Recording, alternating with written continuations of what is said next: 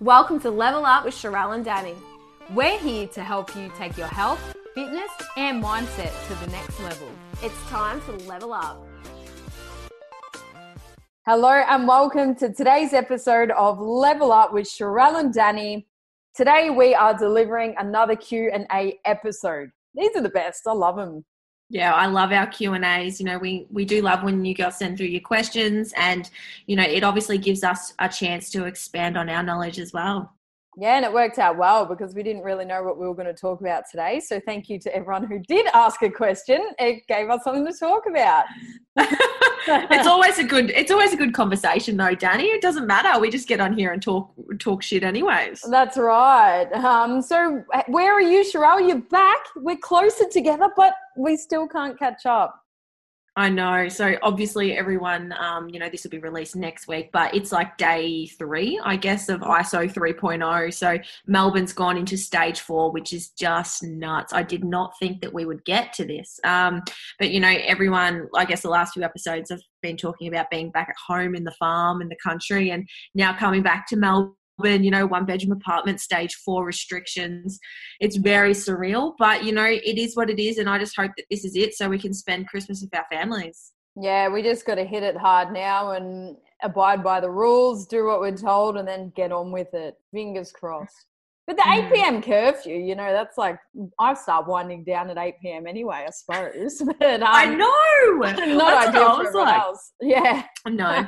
It just, I think that the curfew, the only thing that sort of makes me a bit eerie is I feel like I'm in like an episode of The 100, you know, when they just got social obedience written all over the street. Because even today, you know, I was at Maribyrnong, which is within that 5K proximity. I'm like, let me get out and get some air. And a police car pulled up next to me, right? Pulled up next to me because I've just brought a new car and I actually brought it off my mum. So it's still registered as Swan Hill while the paper. Yeah, so she pulled up and I wound down the window and I was like, oh my God, what am I doing? And she was like, she was so lovely. Like, don't get me wrong, she was so lovely. And she's like, I presume that you don't live in Swan Hill. And I was like, no. Yeah. I was like, no, this is my mum's car. And thankfully, without makeup, I look about 8 years old. So she was like, okay, that's fine. Where do you live? And I was just like, I live in Flemington. I swear I'm on school holidays. No. Just told him where you lived on this. Oh, well, you know, Flemington's a big suburb. Yes. So, you know, moral of the story is that shit is real here in Melbourne. And I think, you know, when I was away and I was even chatting to Luke every night, it felt like it was not real. Like where I was completely separate. And then this was just this pandemic or this disaster that was happening in this la la land. And I think for a lot of people that aren't in Melbourne, it potentially looks like that. You know, I get on Instagram and I'm like watching people like out for breakfast and at the gym. And it's like, we're just in this disaster on our own. And I know that's not the case, but that's definitely what it feels like. It sure does. And yeah, I suppose it would have been a bit of a shock to you coming from Swan Hill back here. I mean, you know, I've been here the whole time, obviously, so you kind of get used to it, but it's still not easy. Every day it's just like, oh, all right, but what can you do? More time for us to make podcasts and spend time on exactly Zoom, so. Exactly, more time with you. So, you know, what are we chatting about today, I guess, Danny? Yeah, there are a few different themes and we've sort of grouped them together. The first theme of questions are training related and pain related, so let's get stuck into it. Who's on the name duty first? You are. All right. How did I know that was coming? I love testing you every time. So the first one from Beck J. Griffiths. What are some good cues for movements like pull-up, bench, etc., etc.? Amazing. So I think the most forgotten cue and the most important cue for bench press, pull-ups, all these are what's happening at the shoulder blades. Shoulder blades down and back, or shoulder blades into your back pockets, even on a bench press. Because if we don't have our shoulder blades retracted and set down nice and strong and tight, we're going to have an unstable shoulder, and then the smaller muscles will overcompensate for that stability, and then we can end up in pain. Yeah, that's my answer. I just want to add in here, Beck, Oh, I'm going to message you after this. This is one of my clients. I I love that she's contributing to the podcast. So this is the best. I was like, where do I know that Instagram handle? And I was like, oh, Beck. But like you said, something interesting that I always find with upper body training, right, is that a lot of girls, or I find that when we get into training with upper body, you've got to let your body move freely. You know, a lot like coaching without coaching, so to speak. You know, I've always been told, pin your shoulder blades back and down, right? Retract and depress, pin it down. But there is a time and a place as well to take your shoulder blades through its full range of motion.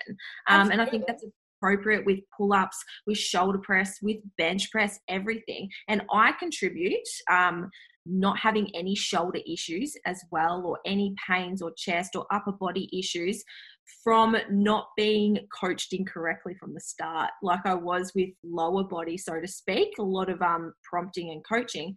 Sometimes it's really important to move with comfort and move to what's comfortable for you.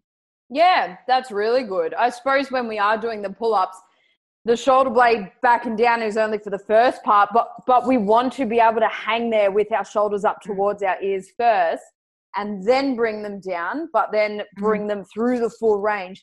Bench press is different. We do want them pinned behind us on the bench as we come down. But then, yeah, you're right. When it comes to the movements, we do want to take them through the full range of motion. Push-ups as well is another one. Often people bring their shoulder blades up to their ears on the push-up and their arms are in a T shape, which isn't ideal. We do need that shoulder blade retraction on push-ups. And if you find that you struggle to activate your lats or bring your shoulder blades down and back before those big compound movements, start with your activations with bands perhaps. Chest pull, shoulder big three where you're lying on your front, bringing your arms back behind you, and then warming up the lats as well, one arm at a time. Then get into the compound. Yeah. 100%. It's a really good point. And I love what you said about the push-ups there as well, because it's a very unique exercise. And I think they're very undervalued because it's one of the only exercises that allows your scapula to move through its full range of motion without being under a heavy load like dumbbells or so to speak. But, strength is gained in the range that it's trained, and that's really important to remember with pull-ups is what you see a lot of the time, right, is bodybuilders in the gym like thrusting through this lat pull down or this pull-up. And I'm like, what the hell are they doing, right? And it makes sense, right, if you want to isolate the lats, because we know that when we're in that hanging position, right, like we're not actually using a lot of that lats, but joint health and training your joints in those positions is still equally as important because, again, strength is gained in the range it's trained. So you've got to train the whole range of motion. Really good. Let's move on. Aaron Hill 92, tennis elbow. What causes it? Weak brachialis and the best way to alleviate the pain and rehab/prehab. Danny, you're on for this one. All right. Thank you, Aaron. A lot of people think that when they have pain at the elbow, that the treatment point is the elbow. Well, no, actually, when it comes to sort of any pain or dysfunction in the body, the area that is overcompensating the most will end up in pain. So whenever it comes to tennis elbow or pain at the elbow, we must look further up the chain. Okay, what's happening at the shoulder? What's happening in the mid-back? And what's happening at the neck? Because similar discussion to what we were just talking about, if we don't have that full range of motion through the shoulder and we're stiff through the upper back, a lot of the movement in our daily life or in the gym will be coming from the elbow. And all the structures surrounding the elbow are quite small. So imagine those tiny structures trying to do the job of the lat or of the bigger muscles. They're going to get sore. So I suppose treatment or best way to alleviate that pain is to work on mobility through the upper back, whether you're arching over your chair in the office at home, or a foam roller or the bench press bar. Get some extension, get some rotation, and then also get movement through your shoulders, taking it through the full range of motion and opening up your chest. One last factor, once you've done that, is to really address how you're rowing and pulling, making sure that when you're pulling, bring your shoulder blades back first rather than pulling from the elbow and bicep first. Yeah, because that is something common that you see when people are rowing, is that they're using a lot of their bicep. Something I really like is playing around with the setup of a dumbbell standing row, and like I said, getting full extension of that shoulder blade, like training it through its full range. And I love doing that. Like at the moment before all this, I had that as an A1 series because it was actually a really good way to warm up the thoracic back and the thoracic spine, and get some movement through that rotation or that anti-rotation. But like you said there, Danny, the problem is never the problem. And I think it's really important to investigate what's going on at those major joints, such as your shoulder. Yeah, for sure. All right, on to the next one. Milinski, 87. Ever had pain in one glute and foot on the same side? How to investigate the issue? There's no tingling or shooting pain. Okay. So no tingling or no shooting pain means it's probably not a disc. So that's fine. And then I suppose if the pain is on each side, on the same side, you can kind of put the links together and say, well, is there something happening at the hip that's causing that foot pain, or vice versa? That's often the case. If we have a weakness in the chain, the surrounding structures will compensate. I suppose it's really about finding where your weakness is and then making it your strength. So is there instability at the glute? Is it not firing?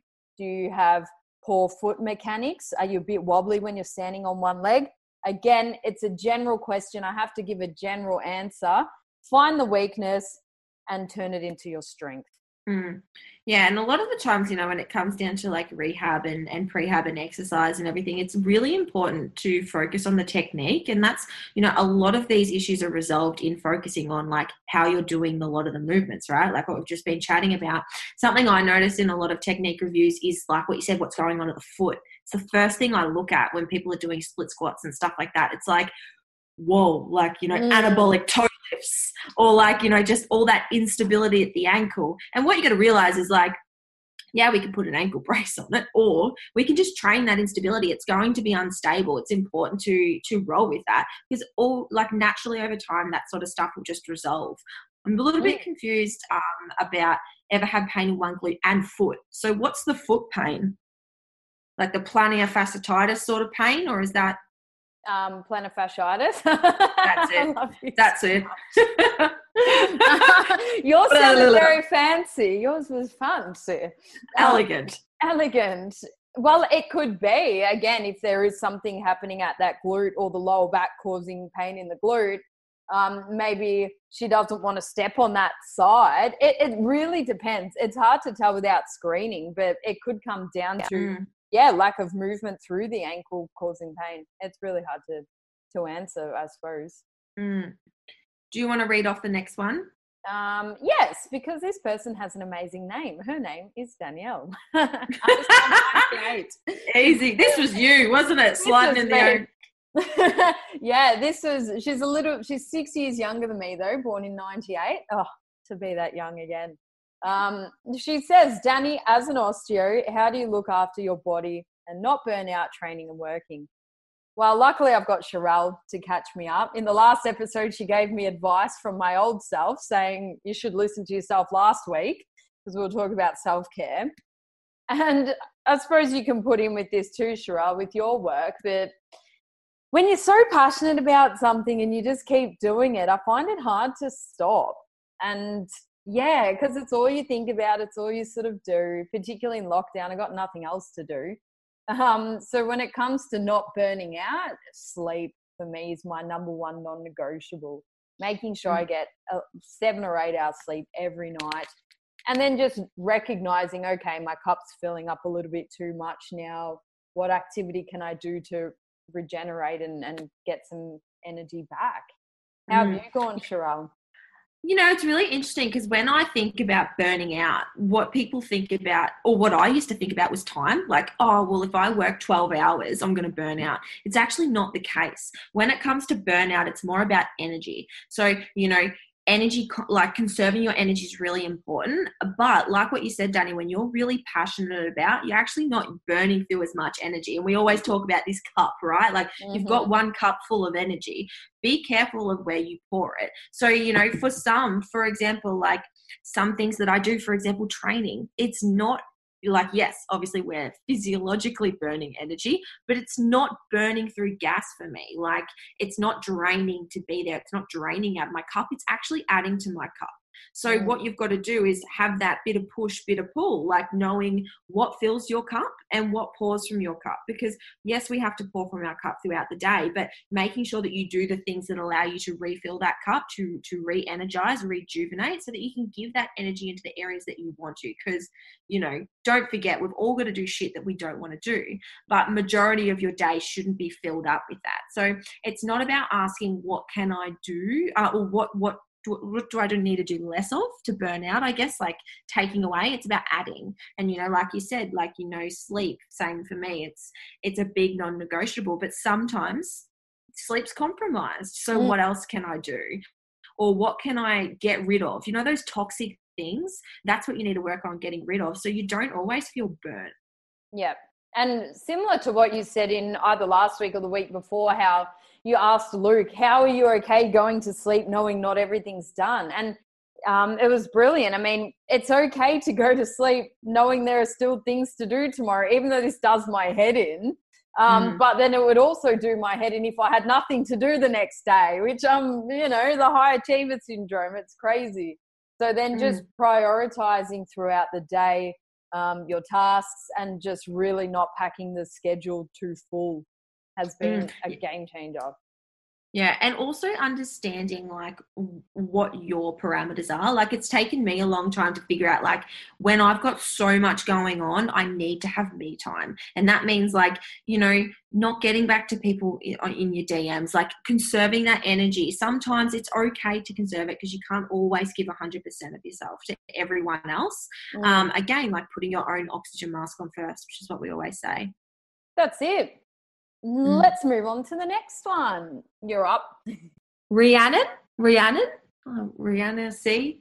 Yeah. Best refresher course for a PT who studied but never practiced. Great question, because, you know, the fitness industry is very interesting when it comes to personal trainers. You know, it's not very well regulated in terms of like PT certifications. You know, there's a lot of businesses that do run the Cert 3 and Cert 4 so that you can get qualified. But, you know, can I just give Rhiannon the reassurance in that you really don't learn much, as you know, in that Cert 3 and 4, and it really does come down to one, like talking the talk and walking the walk. So practicing what you preach, being your own science experiment, which is what we always talk about. And then just getting in and being okay to fail. Like, you know, you should be failing and you shouldn't be scared of, I guess, like, yes, there comes a point where you need to be competent and doing things that are safe. But, you know, if you are talking the talk and walking the walk, you're not going to put people through unsafe practices. Very good. And I suppose there aren't really any refresher courses. They're all just different courses, but I suppose they can be quite overwhelming because there's a lot of content out there, like a lot. So I think it's really important just to start with one, or find someone who you look up to or want to learn what they're doing, and then see which courses they've done. If that person doesn't run a course themselves, see who they hang out with, see where they learn, which books they read. It might not necessarily be a course, but really fine tune you and your niche. Again, we spoke about this in getting started in the fitness industry. You know, trial it, find a mentor, and find out what they're doing. It's a good way to start. Otherwise, you can just pick and choose courses and become a course junkie. I remember I used to do that. I'd do so many courses, but then never really apply it. So just start with one and apply what you learn there, then move on. Yeah. And something as well that I think is undervalued, which we've always talked about, is going through coaching yourself and a coaching process. Like, I think that's a really good way to, one, be able to work or be a project with one of your mentors. You know, it's very different to actually being coached and then doing a course. You know, they're two separate things. Yeah. But if you can, I guess, have the base knowledge and then get the coaching and apply it, it's really beneficial for your own learning and your own growth. And then as well, like learning what you want to do and what you don't want to do. Like being like, I've had coaches where I've learnt, you know, things that I wouldn't want to do as a coach and vice versa. So that's really important starting in the fitness industry as a trainer if you want to embark in the coaching training route as well. Awesome. Andre K. Oh, can I read this? Okay, go for it. I just love the way that this is written. As a male, how do I keep my missus positively motivated and progressive in training? I just love that he called her his missus. It's great. Yeah, good on him. Good on you, Andrew. And K. thank you for listening. Yeah, the boys. You know, I've been making a big effort to not say girls. So you've only said it once this episode, but it's okay. We haven't forgotten about the men who listen. Thank you very much. You're absolute legends. And it is important. So Sherelle, go for it. Oh God, am I the I guess I do have a missus. So, you know, it's a really interesting question. I think it's a really good one because, you know, if there is anything I've learned, and this doesn't have to be applied to your missus, it's just to your partner in general, you know, like obviously Luke's very much a sportsman, you know, he doesn't weight train and we have very different priorities and I guess what do you call it? Like interests, you know, obviously training is a big passion of mine and it's not so much of his. Like, so for me, like, you know, when we first started, I almost wanted it to be. And I think for a little while, I tried to push it onto him and be like, come to the gym with me, come and do this, come and do that. And now that I look back, it definitely wasn't the right approach. One, because, you know, you can't force someone to do something that they don't want to do. And I think that's really important. They have to come to their own realization if that's something that they even want to do. So in regards to, you know, your situation, how do I keep my missus positively motivated and progressive in training? The best thing that you can do is just support her. You know, ask her questions. Stay interested. Ask her how she's going with her training. It's a two-way street. So what do you think, Danny? Like, I guess it doesn't have to be with your partner, but a friend. Like, how would you keep them motivated? Yeah, it could be a friend or a family member that you live with. I remember when I was first becoming a PT, poor mum copped it so bad. I wanted her to come to the gym with me. Yep. Come on, mum, we're doing this, because I knew how good it made me feel. So I really just tried to push everything on her, which pushing things on people is not the way to get a result. They have to come to the realization if they want to do it or not.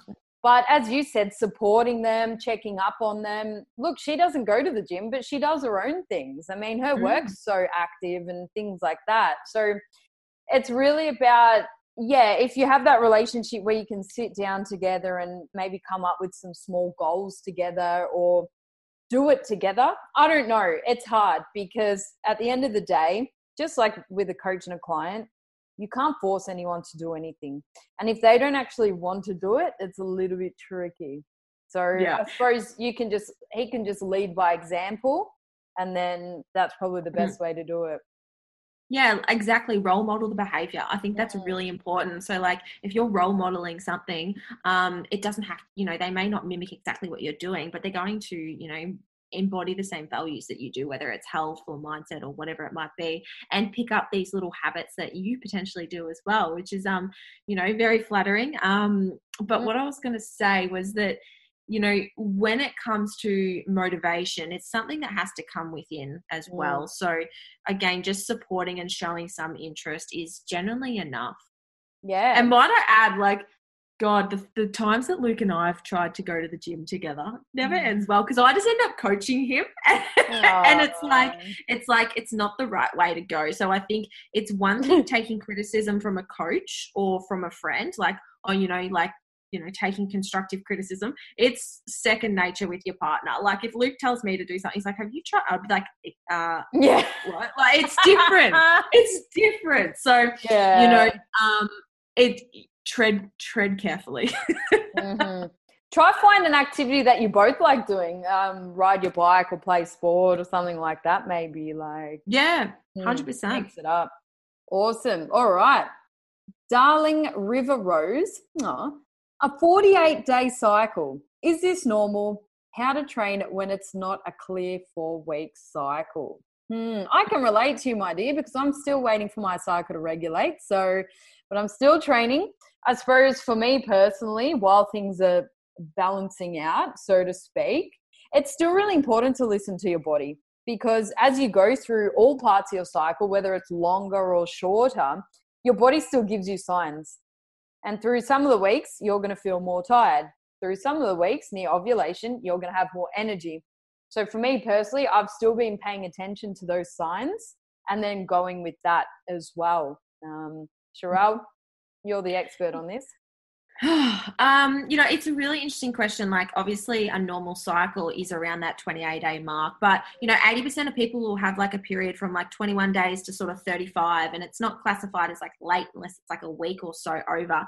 But I would say, like, if you're having a regular 48-day cycle, like that's your normal, you could be in that 10% outside of that normal bracket. So don't be, I guess, comparing your cycle to another. Like, yes, our biological clock, it should be like clockwork, right? But if it's normal for you and you're still getting that bleed every month, then I wouldn't be overly concerned. Like, obviously everything else matters, like your age. Generally, your cycle will shorten as you get older. So there's lots of other things like where you are, whether you've had children, all this sort of stuff. But again, a 48-day cycle, is it normal? It could be normal for you.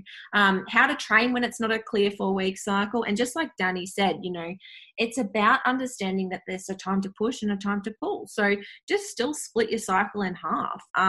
Again, like Danny said, there's some clear signs of ovulation, and some people will get more energy around ovulation. Some will feel quite fatigued and lethargic around ovulation. So it's very dependent, but it's also just about knowing that, in that first half of your cycle, you're more physiologically like a male, so to speak, hormonally. So you can push generally harder. And I wouldn't overthink it. It's just about knowing that, I guess, pre-menstruation, just before you do get that period, that perhaps it's a better time to pull back and back off your training.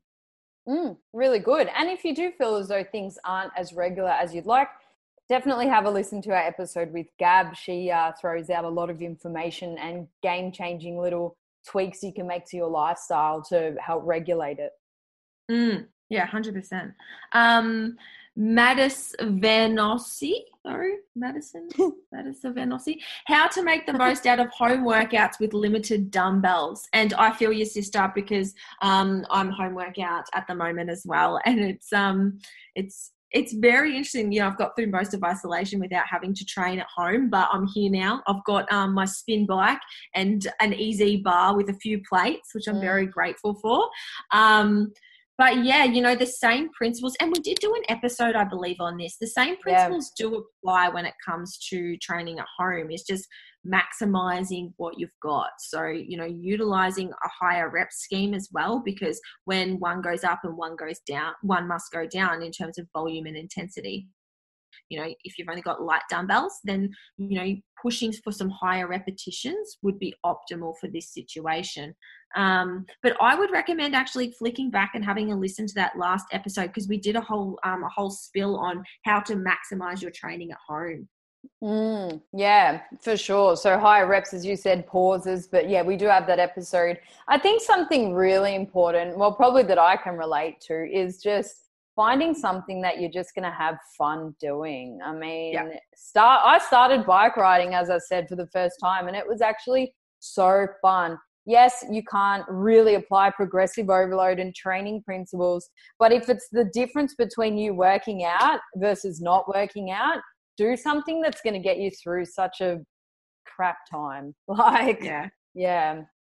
Mental fitness is really important. And I think, even me, like, I've got this spin bike set up, and, like, I've always loved cycling, but, doing spin classes in the morning, I would have never thought I'd be doing it, but I actually generally like that. So for me, it's just about maintenance. Like, yes, I'm going to work in my power to keep my glutes, but, if I lose a bit of muscle mass, if I gain a bit of body fat, so what? You know, like summer's going to still be there. Everything's still going to happen. The gym's still going to be there when it's all done. And you'll be very surprised. And it's actually been reassuring watching my own clients get back into full training that aren't in Melbourne, and how quickly their body adapts. Because what we have to realize is that when we, you know, with a trained body, if you've been training for a while, it's really hard to lose muscle mass. And what actually happens is the mitochondria just shrink. Or the cells just shrink. We keep the muscle so that when we get back into the gym, you know, it might feel like we go back to where we were just within a few weeks. Yep. Really good. Really good.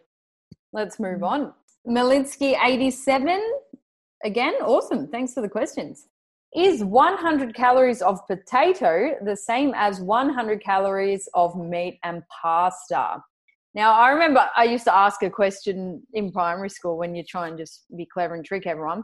What's heavier, a ton of feathers or a ton of bricks?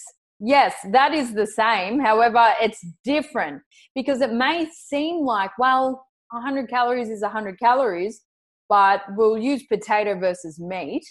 You've got carbs and you've got protein. The calories are the same, but they're made out of different molecules. Is that the right word? Probably not. Macros. So it's going to have a difference on your body composition. So that's why macro counting is very important rather than just counting calories. Yes, at the end of the day, if you're eating less calories than what you burn, all right, you're going to have a similar result. But when it comes to body composition and building muscle, we need that protein. For hormones, we need fat. For brain power and energy, we need carbs. So yes, 100 calories is 100 calories, but they will have different outcomes in the body. 100%. No, I think as well, it's really important for people to understand that calories and even macros is 50% of the battle. Like food quality and food sources matter. Vitamins and minerals matter. And even like, you know, 100 calories of tofu versus 100 calories of chicken breast. Sure, they might have the same amount of protein, but the bioavailability of the protein is very different. So it's really, you can get so nitty and gritty. And I think we spoke about this with Tiara in the nutrition episode about like even things like fiber and all that sort of stuff. So it's really important, firstly, just to have variety and diversity in the foods that you're choosing. And yes, calories matter, but also realizing that there's so much more to nutrition than that, and you just need a wholesome, balanced diet, and hit the low-hanging fruit, like what we spoke about, like your protein intake and your overall calories, as well as food quality, are the most important. And don't sort of sweat the small stuff. Perfect. DH Fit, tips on IG for inspiring more girls to like and aim for being strong. I suppose, and we've spoken a little, I think we say that about every question. We've spoken about this because we've spoken about a lot of things now. Episode 37 we're up to. But anyway, we did talk a little bit about social media. And personally, I think, first of all, it's great that you want to help inspire others to be strong and fit. But then never lose who you are, because there's a reason why people are drawn to someone's page, and often it's because of their amazing, unique personality. So I think the most important underlying factor is never to lose who you are as a person when you're putting content out on social media, because there is a lot of the same out there. Now you log on and it's just filled with workouts or motivational quotes or anything. What's the point of difference? The individual person who still includes their personality. So never lose that. Yeah, personality is really important. And, you know, I was on a podcast recently and he said this thing that really stuck with me. He said, you know, he was at this seminar and he said to everyone, the guy presenting said, everyone who's trying to be more authentic on social media, put your hand up. And the whole audience put their hand up. And he was like, well, you're all doing it wrong. Because if you're trying to be authentic, you're actually going against who you are. And that was really interesting because I was like, so true. Because everyone's like, you know, be authentic. And it's like, stop trying and like, just be you, think less. And I think as well, like a lot of people on their stories being like, you know, what do you want to see more of? And very cliche sort of stuff. And it's, it's not them intentionally doing it. It's not intentionally being like, how do I inspire more? It's you inspire people by showing your raw, real emotions and showing people that you're human, and that you have struggles and that you bleed and you cry. And I think that's, you know, what is strength? What is strong to you? That's, for me, that's what strength is like, not being authentic, but just being honest, and showing that other side. So again, it comes down to you and like, what does being strong mean to you, and how are you going to inspire other people is by showing that. Yeah. And then very much practicing what you preach as well. We have to, no one likes the feeling of telling others to do something when we're not actually doing that. So living true and very much practicing what you preach, but then also giving value. Is what you're posting valuable to someone? It depends on what level you want to inspire someone, but your posts have to be of value. That's why they're going to follow you in the first place. So do you provide entertainment? Do you provide knowledge? Do you provide workouts? Like, really think about, all right, what am I going to give? And then just keep giving always. Yeah, and it also comes down to, like, you know, Dee just being like, I just want to inspire more girls. Like, if you don't have a business perspective for your Instagram, you know, you're not trying to sell products and all this sort of stuff, and you're just wanting to inspire other people, just by putting yourself out there and posting what you're doing, like a vlog, is enough. You know, you don't need to have strategy. You don't need to have things that lure people in. You don't need to have, you know, out there famous hashtags. If you're just wanting to inspire people, you know, you're probably already doing it. Amazing. That's a nice way to end it on a warm and fuzzy like that. I love ending it on a warm and fuzzy. It is. Cool. Well, that's our questions, actually. We got through that pretty well. So, yeah, lots of themes there, from training to nutrition to motivation and inspiring others. So these are generally the topics that we get asked a lot about, which we really enjoy. So thank you for everyone who always interacts with us on the page, or just really puts themselves out there asking a question, because that can be quite daunting too. So we appreciate each and every one of you and everyone who listens as well. Yeah, 100%. And just like Danny said, you know, we do appreciate you guys and girls tuning in. Good job. On the weekly. And we love getting your recommendations through. So if there is a topic that you do want us to go more in depth with, please do send a message through to the Instagram page and touch base with us. So again, if you did enjoy the episode, please do take a screenshot, tag myself, tag Danielle, and tag the Level Up podcast.